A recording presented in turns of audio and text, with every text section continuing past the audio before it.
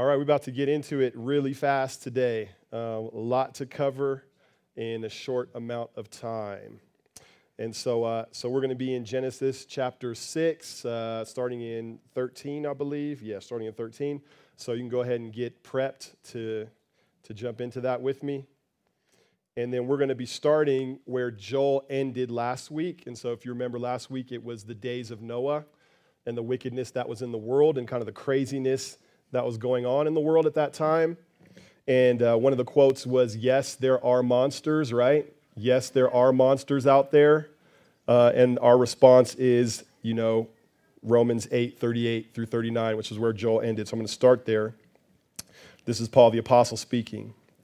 For I am sure that neither death, nor life, nor angels, nor rulers, nor things present, nor things to come, nor powers, nor height, nor depth, nor anything else in all creation will be able to separate us from the love of God in Christ Jesus our Lord.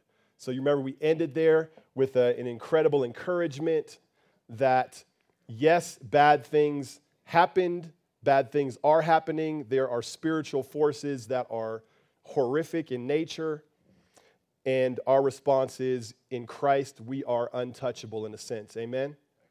In Christ, we are impenetrable in a sense. And God has done something so powerful that we actually don't even need to be afraid of even if all the rumors are true, right? Even if it's the worst case scenario that you can imagine, we still don't need to fear because God is that strong and his covenant with us, we're going to be using that word a bit today, his covenant with us is that unbreakable. And so I'm going to be introducing that today. In this passage, in Genesis chapter 6, is the first time that the word covenant is mentioned in the scriptures. And so covenant is an idea that it just pervades the Bible, both Old and New Testament.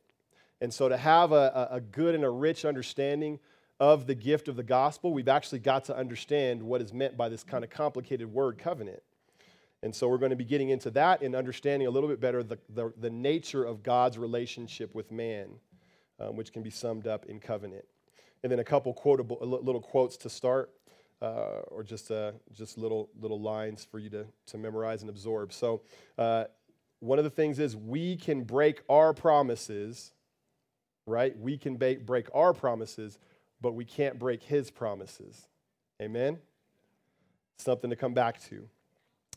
And then another thing is we kind of look at, this really, Genesis has caused us to really be able to zoom out and just try to kind of take this grand view of history and what's going on. And one thing I want you to take note of is he's restoring us, God is restoring us to the place where we can be what we were created to be, which is participators in and cultivators of his goodness, right? That was the original plan. Adam was put into the earth to do something, to participate with God. God likes community. He doesn't need it. He likes it. So let's go ahead and start in 13 with the flood narrative. And so I'll be getting into the flood a bit today. Brian's going to be preaching on the flood for the next 2 weeks. So, he's going to be a lot more thorough than I am. Praise God. We all have our giftings.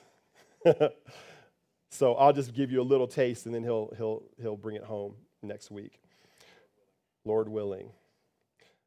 So, verse 13, and God said to Noah, I have determined to make an end of all flesh, for the earth is filled with violence through them. Behold, I will destroy them with the earth.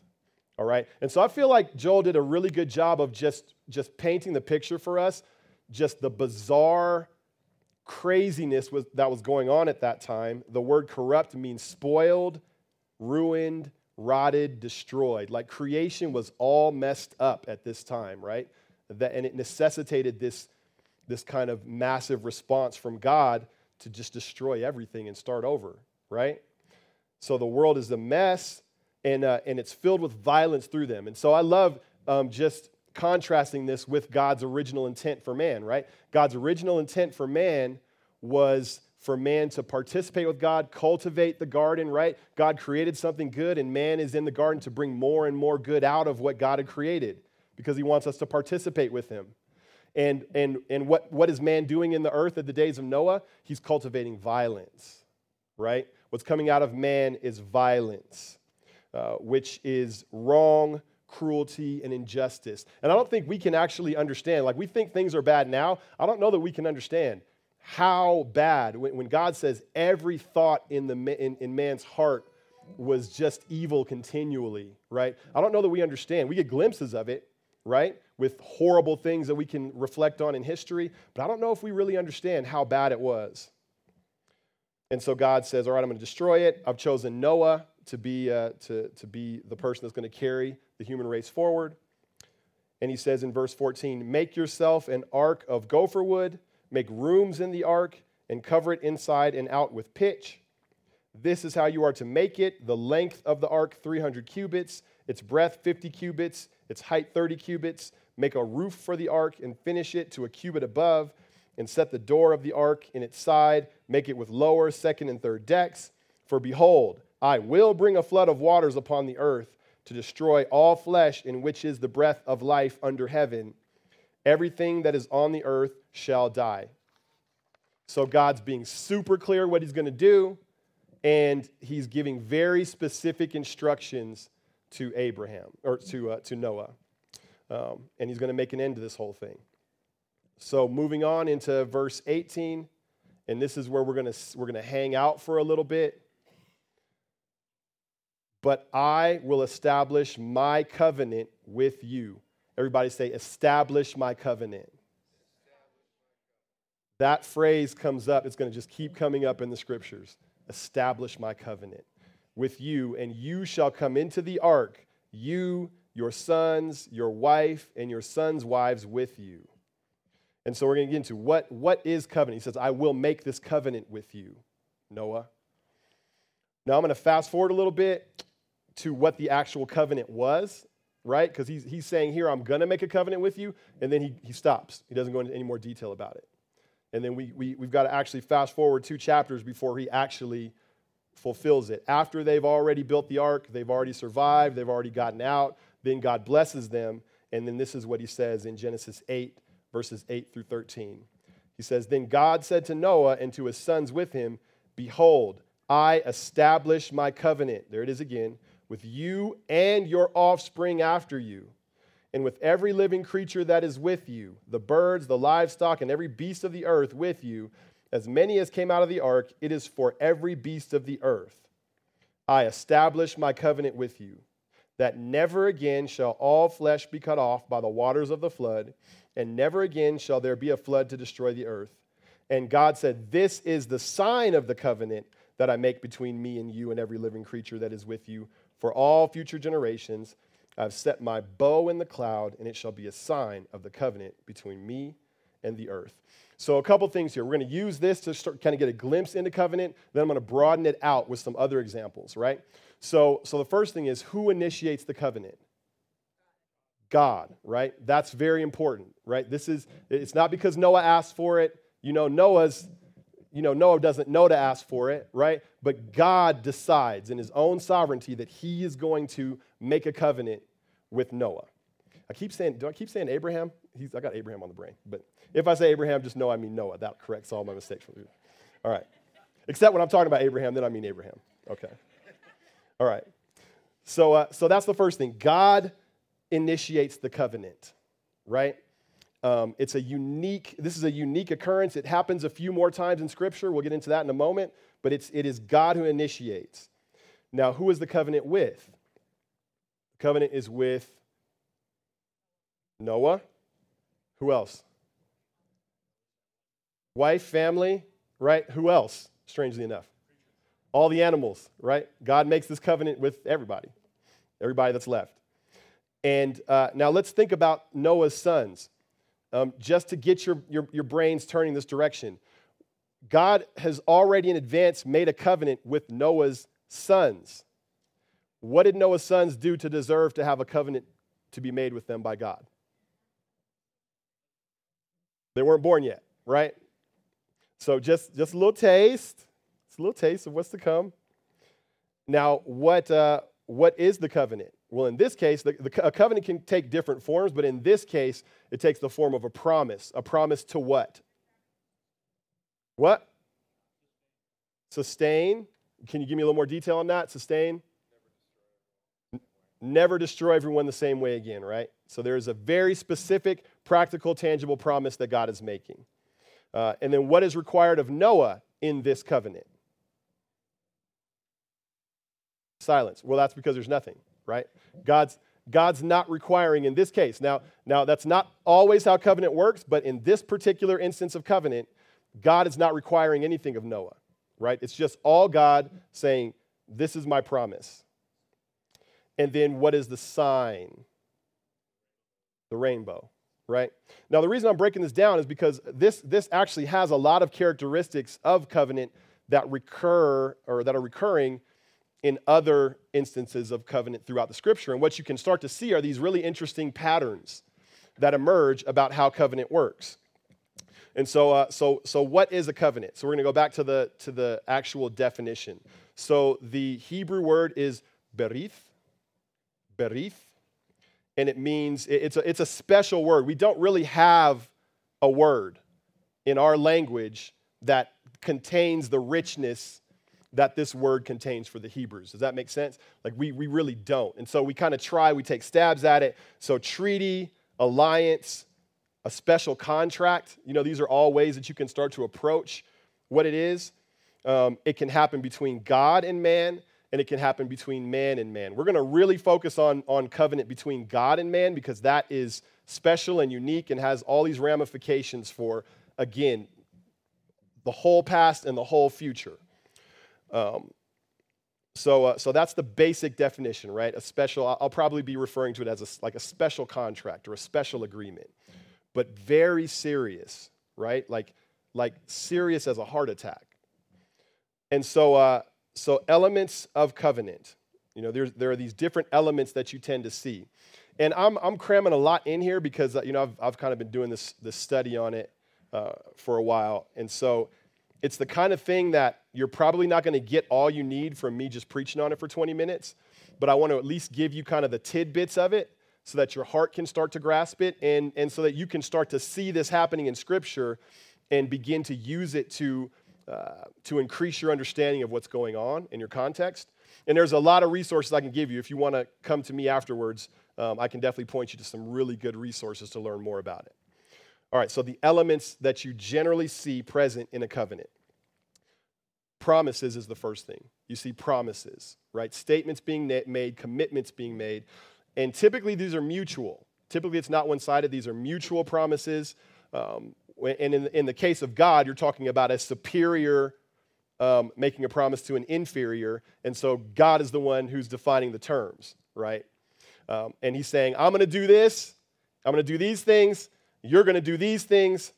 If you don't do these things, then these things are going to happen, right? Like that's a really common interaction that we see in covenant. But it is a mutual set of promises.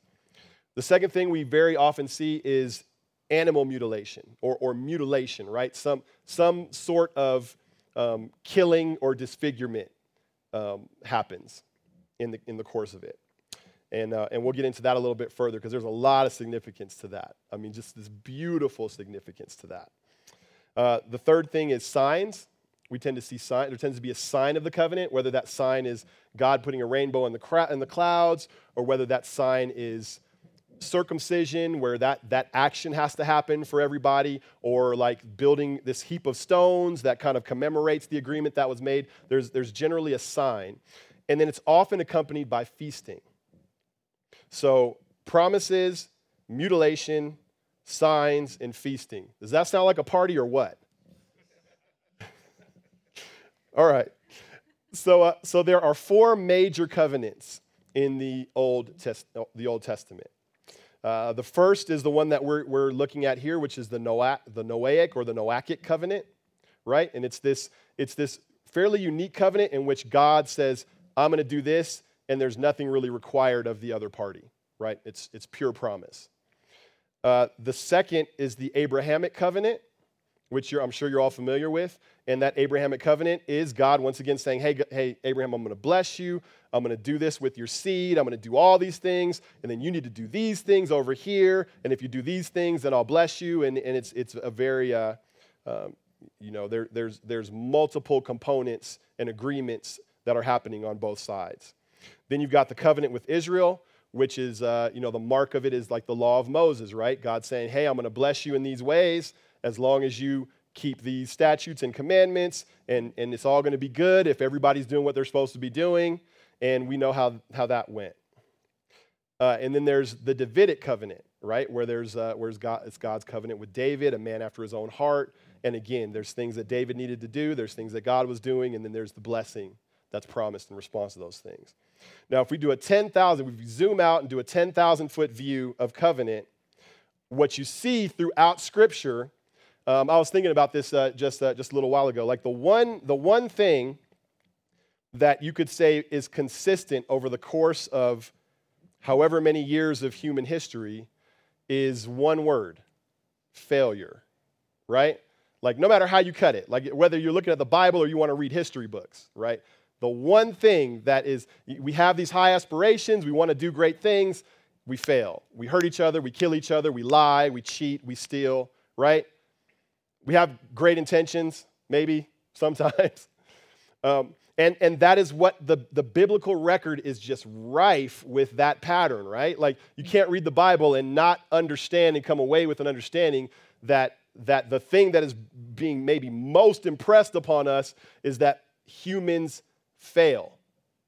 And so throughout the history, what we see is God is faithful to his side of the covenant, right? God is never unfaithful to his side of the covenant. He always does what he says he's going to do. Man is never faithful to the covenant for long, right? There are always these moments where it's like humans say, okay, man, we got you, Lord. We're going to do it this time. We're going to get back on the horse. We're going to make it happen. And, just wait 10 years, 20 years, 30 years, 50 years, right? And we're back in the same condition of rebelling against God.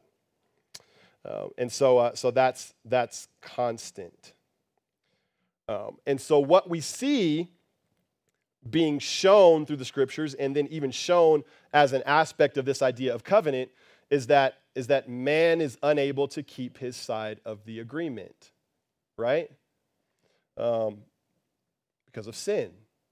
Because of something that is in man, something wrong with him. He's unable to keep the covenant. And so then God often has to come in and do man's side for him, right? Like we see that. And I'm going to give you an example of that. So Genesis 15, 9 through 21. I'm not going to actually read it because we don't have time.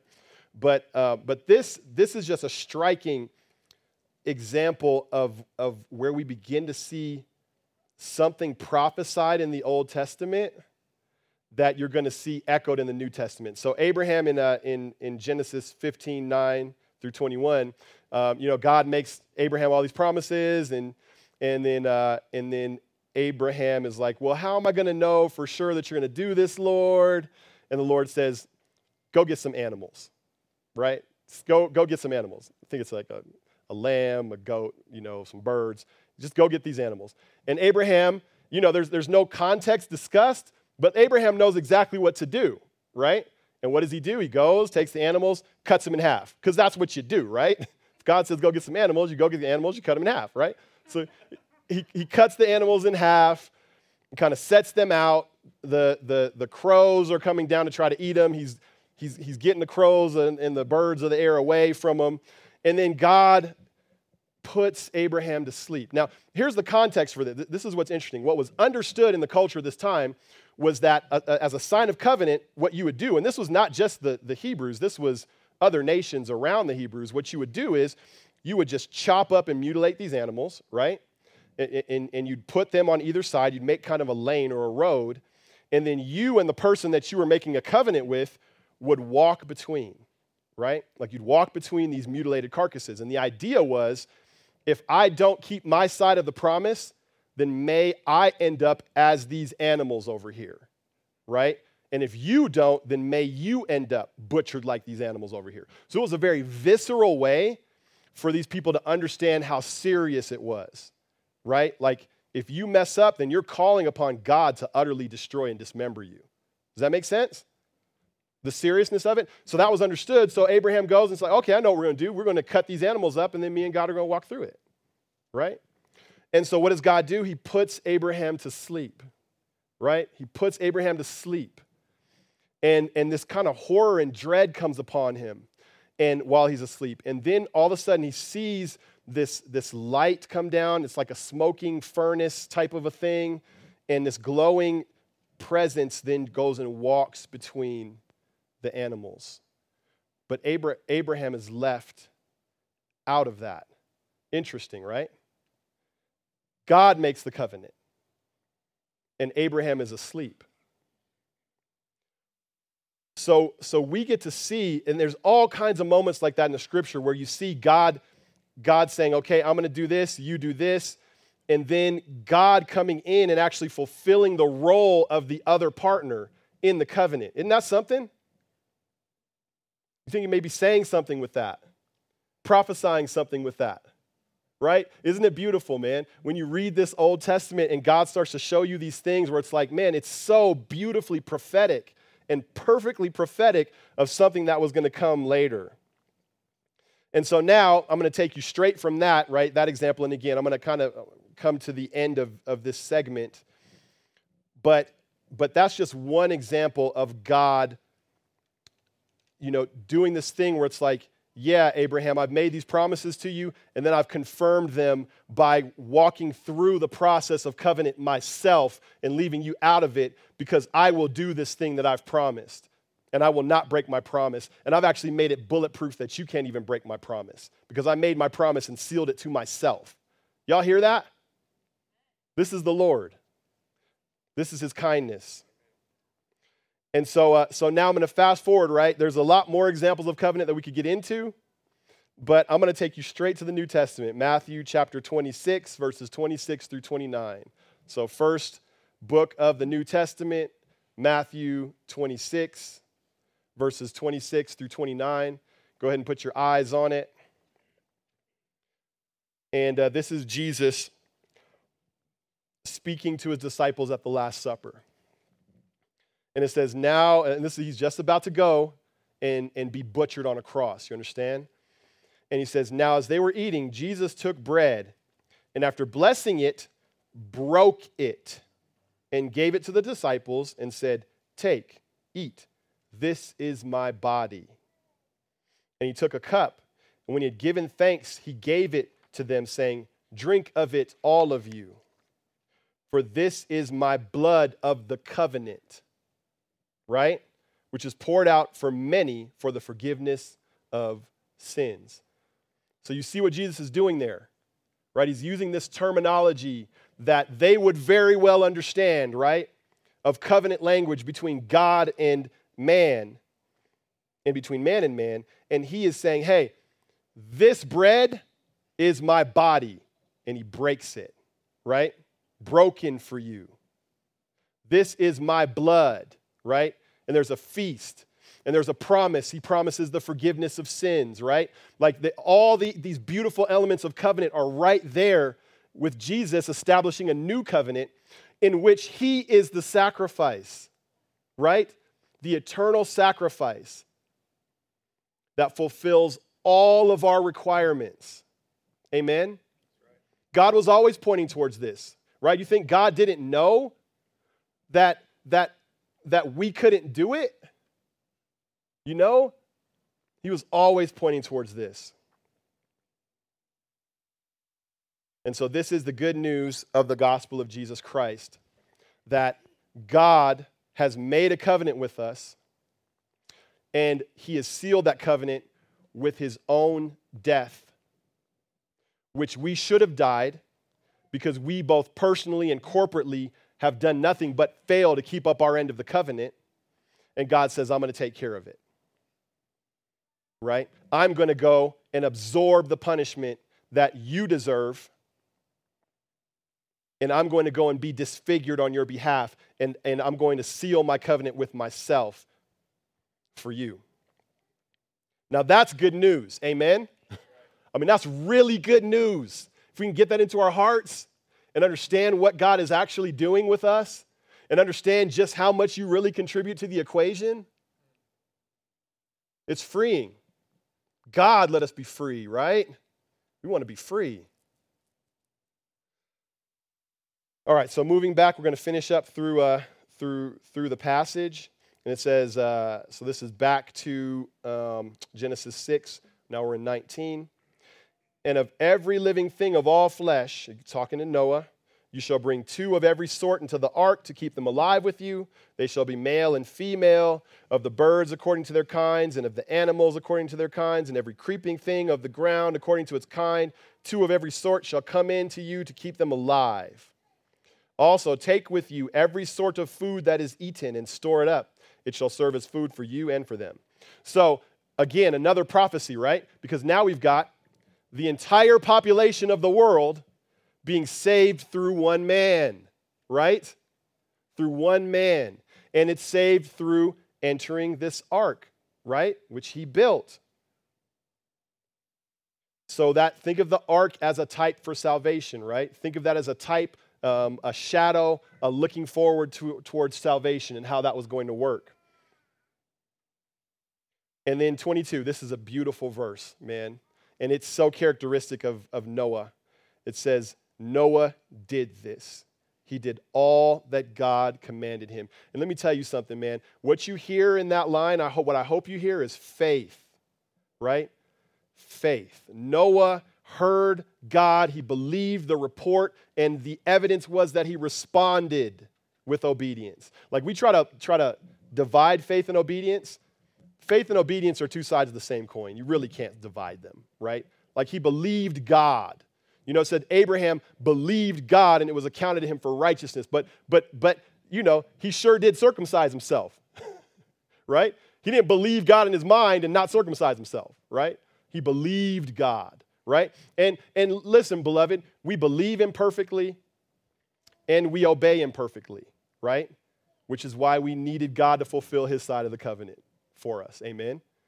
But do we continue to seek to live out and to act out the things which God has created us for? Yes, we do, right? Because why were you born and placed on this earth? To participate with God and to cultivate his goodness, right? That's why. You weren't put here to earn God's favor. He already did that for you. Amen? Can't do it anyway. Preach it, bro. You're going to get your chance. So my conclusion is, as we segue to the next portion of the sermon today, God knew that we couldn't keep his covenant and always intended to keep it himself as an act of divine love and mercy. And so when all the smoke clears, like this gets really personal, right? This gets really personal in the moments where you just wake up feeling like, man, I'm really not cutting it in my life, right? Like, am I really a Christian? Because, man, I mess up a lot, right? Anybody relate with me on that? Anybody wake up with those feelings? You can walk with the Lord. I've been walking with the Lord for 24 years, y'all. And that's not even a drop in the bucket compared to some of y'all in here, but 24 years feel like a long time. And I still wake up sometimes and I feel like God's got a target on my back, right? And so what I want us to understand is that when the smoke clears, right? When it's all said and done, it's really not you holding on to him, right? It's that he's holding on to you. That's what I want my soul to understand. That's what I want your soul to understand, is when the smoke clears of all the good that you try to do and think you can do. And it's not like you shouldn't, right? It's not like we don't go out and seek to be all that God has created us to be. But there's a rest that comes when you know that when it's all said and done, it's not you. It's not you. And if you fail, wasn't you know what I mean? It wasn't your successes that were keeping you in his grasp anyway. Amen, beloved. Do you hear me? We need to know this. We need to hear this. And so I'm going to go ahead and end with Romans 3:23, and then Kim, you want to come on up? Romans 3:23, verse 30 says, "For all have sinned and fall short of the glory of God." How many? "And are justified by his gift, his grace as a gift through the redemption that is in Christ Jesus, whom God put forward as a propitiation by his blood to be received by faith. This was to show God's righteousness, because in his divine forbearance he had passed over former sins. It was to show his righteousness at the present time, so that he might be," listen closely, "just and the justifier of the one who has faith in Jesus," right? Both sides of the equation, right? He is both just and righteous to require obedience from his people, and then he is also the justifier who makes them righteous by his own actions. Blessed be his name. And so my sister Kimberly now, y'all know Kim. She directs the women's ministry and has a testimony to give that I feel like is very in line with just what I've broken down to you in her own experience, in her own life. And so I'm going to have her share with you some of what's been going on in her life. And let me pray for you real quick. Thank you. Lord God, I thank you for my dear sister who has been such a blessing in my life and the lives of so many in this room. And I just pray that you would bless her and fill her mouth, Lord God, and that you would bless us through what you're doing in her life, Lord. We thank you for her in Jesus' name. Amen.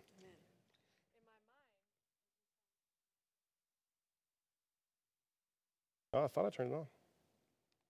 There we go. In my mind, I thought I'd be seated, so, that makes me feel more comfortable. It makes me feel more like conversation. I'll get you a chair if you want. No, I can be brave. Okay. I can be brave. So if any of you know me, you know that I'm not a 10-minute speaker. I tend to go on and on. So Jesus is going to do a work this morning.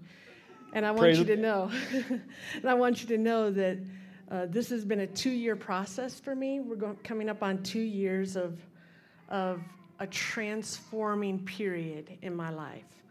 And there's 3 kinds of knowing. You know by learning, you hear, you understand, and you know something. You know by somebody else's experience. You listen, you hear, you learn and see what God has done in their life, and you learn something. But then that 3rd kind of knowing is the knowing by experience. And that knowing can never be taken from you. You'll never forget it. And that's the kind of knowing I'm going to share with you this morning. So here's the sentence I would use to describe the transformation God is doing. I, at one point, not too very long ago, would say to you, "Listen, friends, know this is true. You will find me by my Savior." And I believe that with all my soul. And there have been crises in my life, and it was true. You would find me by my Savior. But God would transform that belief in my life by bringing circumstances, both internal and external, that would break me to my core. And that's where I've been the last 2 years.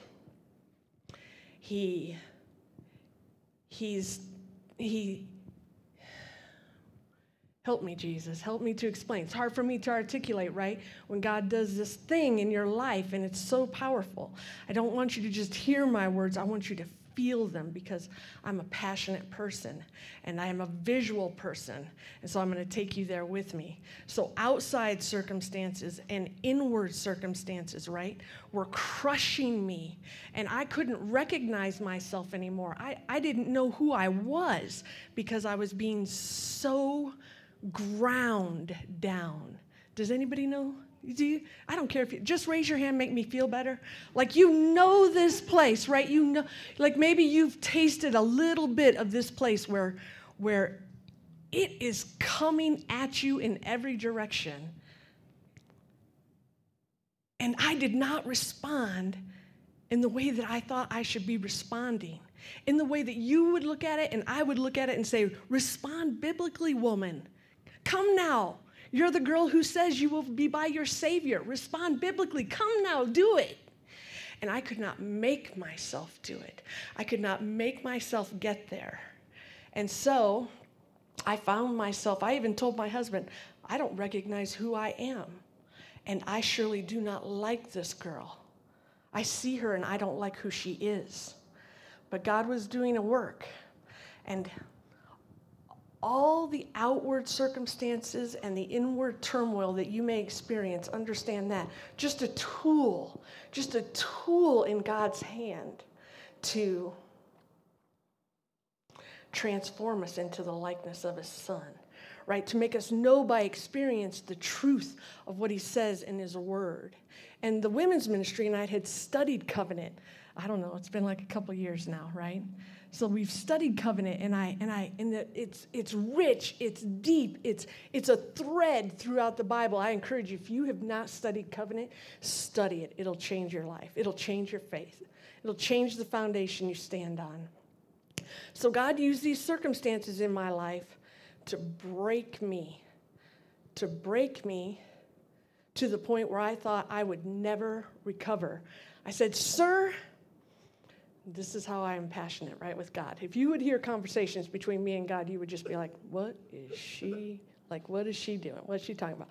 "Sir, you have pushed me too far. You have asked for too much, and I cannot go any further.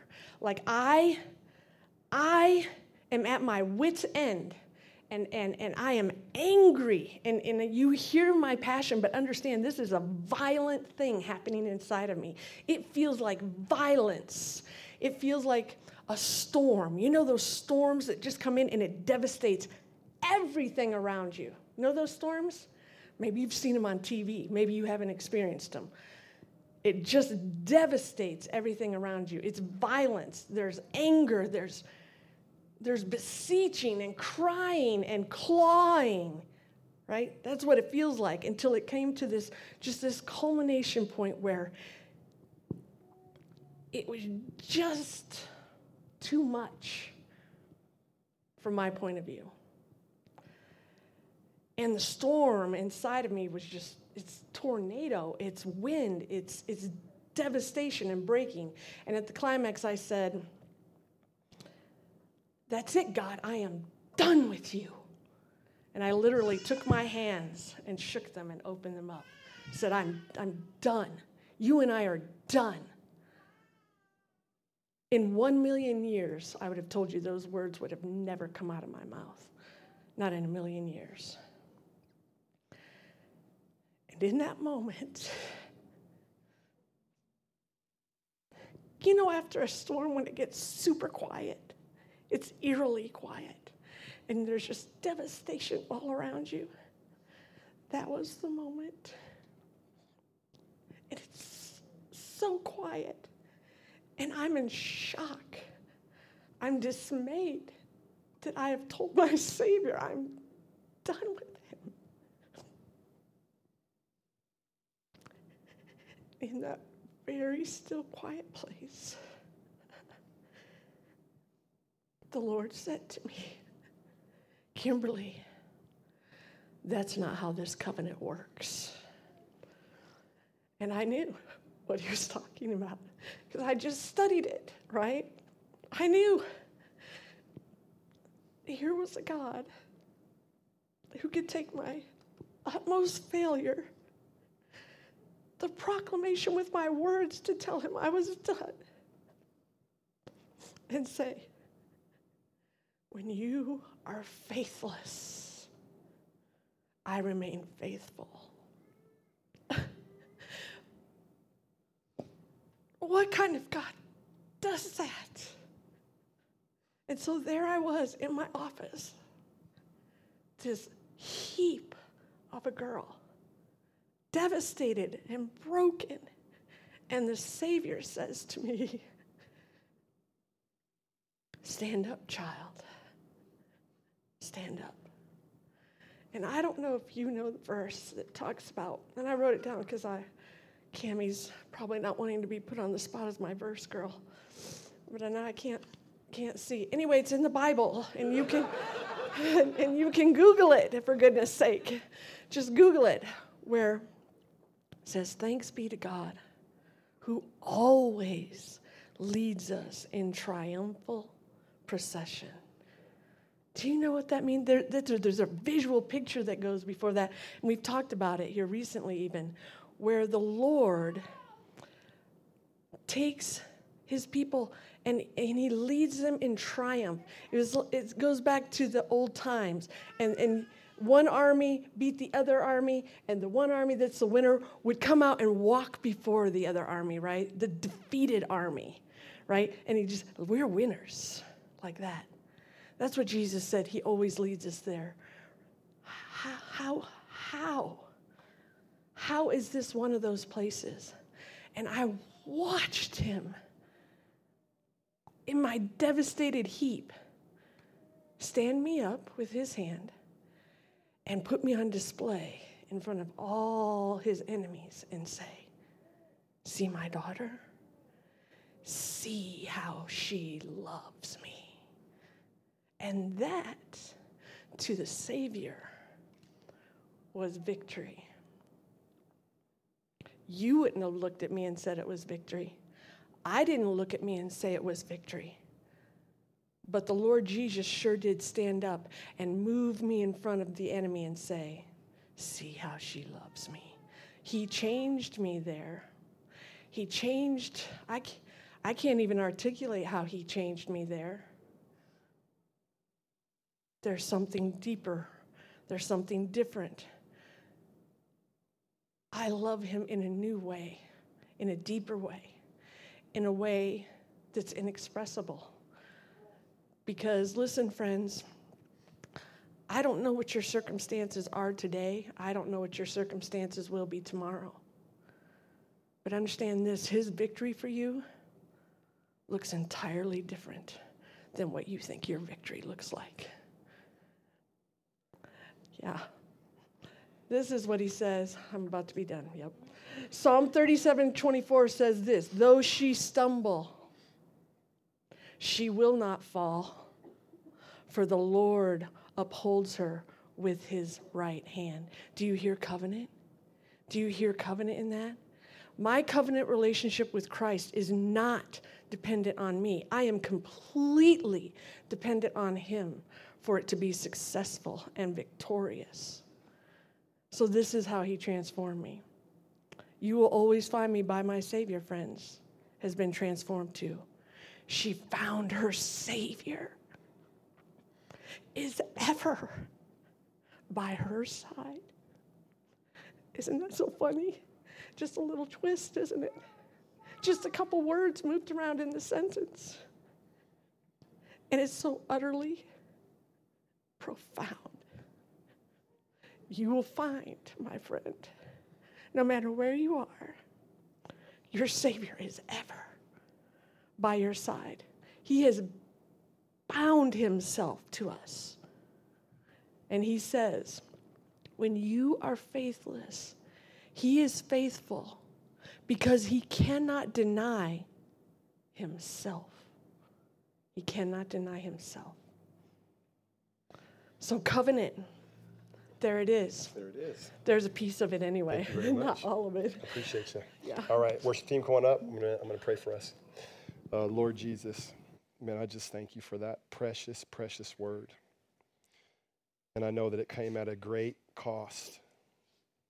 And so I pray that you would both bless my sister as she continues to walk with you, Lord God, and the amazing things that you're doing in her life.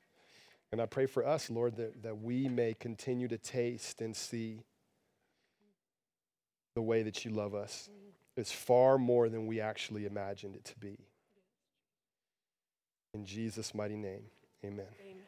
Thank you. So we're going to continue with our response time.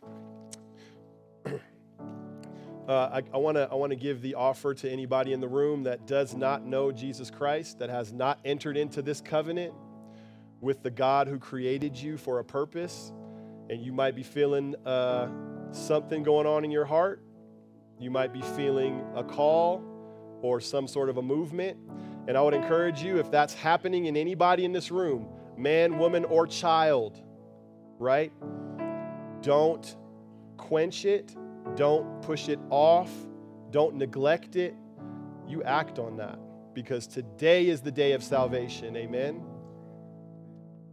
And it's a beautiful thing when you get to realize that that God, who is that mighty and that loving and that powerful to keep you to the end, is offering you eternal life through his son, Jesus, and through the slaughter that happened that should have been you.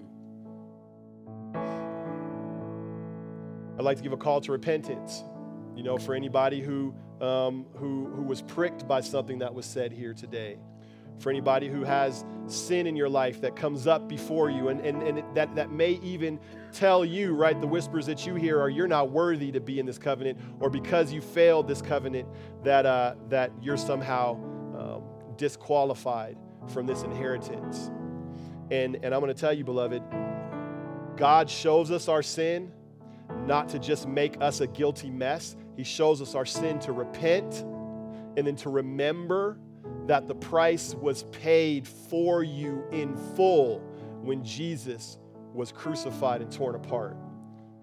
You hear that? So repentance, right? Repentance is his mercy. A call to giving, we've got the giving baskets to the left and to the right for anybody who wants to give. And again, it's not by compulsion, right? It's not by compulsion.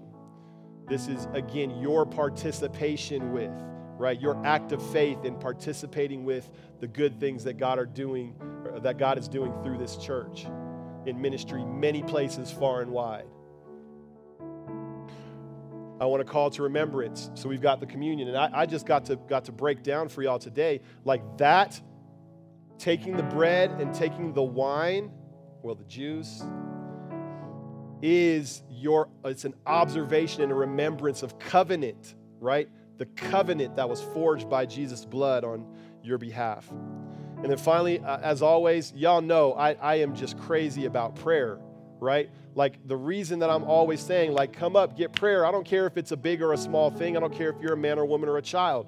Come and get prayer. Why? Because I believe that prayer is powerful, right? God responds to prayer. And so often there's things in our lives where we think that is impossible.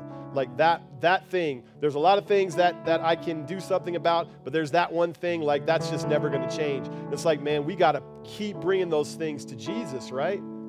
Those areas where we're even most hesitant are the areas that most need prayer, because God does impossible things through prayer, amen? He really does. Like, I've seen it. Who here has seen God do impossible things, unlikely things? So why would we neglect to come and to partake in petitioning our Father with brothers and sisters in the assembly for his favor and for his blessing and for his intervention, right? And so I also want to say there will be someone from the women's ministry standing over here to help you and to bless you if you prefer to pray with a woman. And let me go ahead and pray, and we're going to continue to worship. Lord God, I thank you for everybody here. I thank you, Lord God, for these sons and daughters that you love and that you actually see as sons and daughters. You don't see them as workers, employees that are getting some sort of a wage for what they do for you. You see a room full of sons and daughters, Lord. And I pray, Father, that like the prodigal son, we might see and be exposed to the fact that Father loves us with a love that is more lavish than we could have imagined or deserved. And that you drive that a little deeper in all of us today. In Jesus' name we pray. Amen.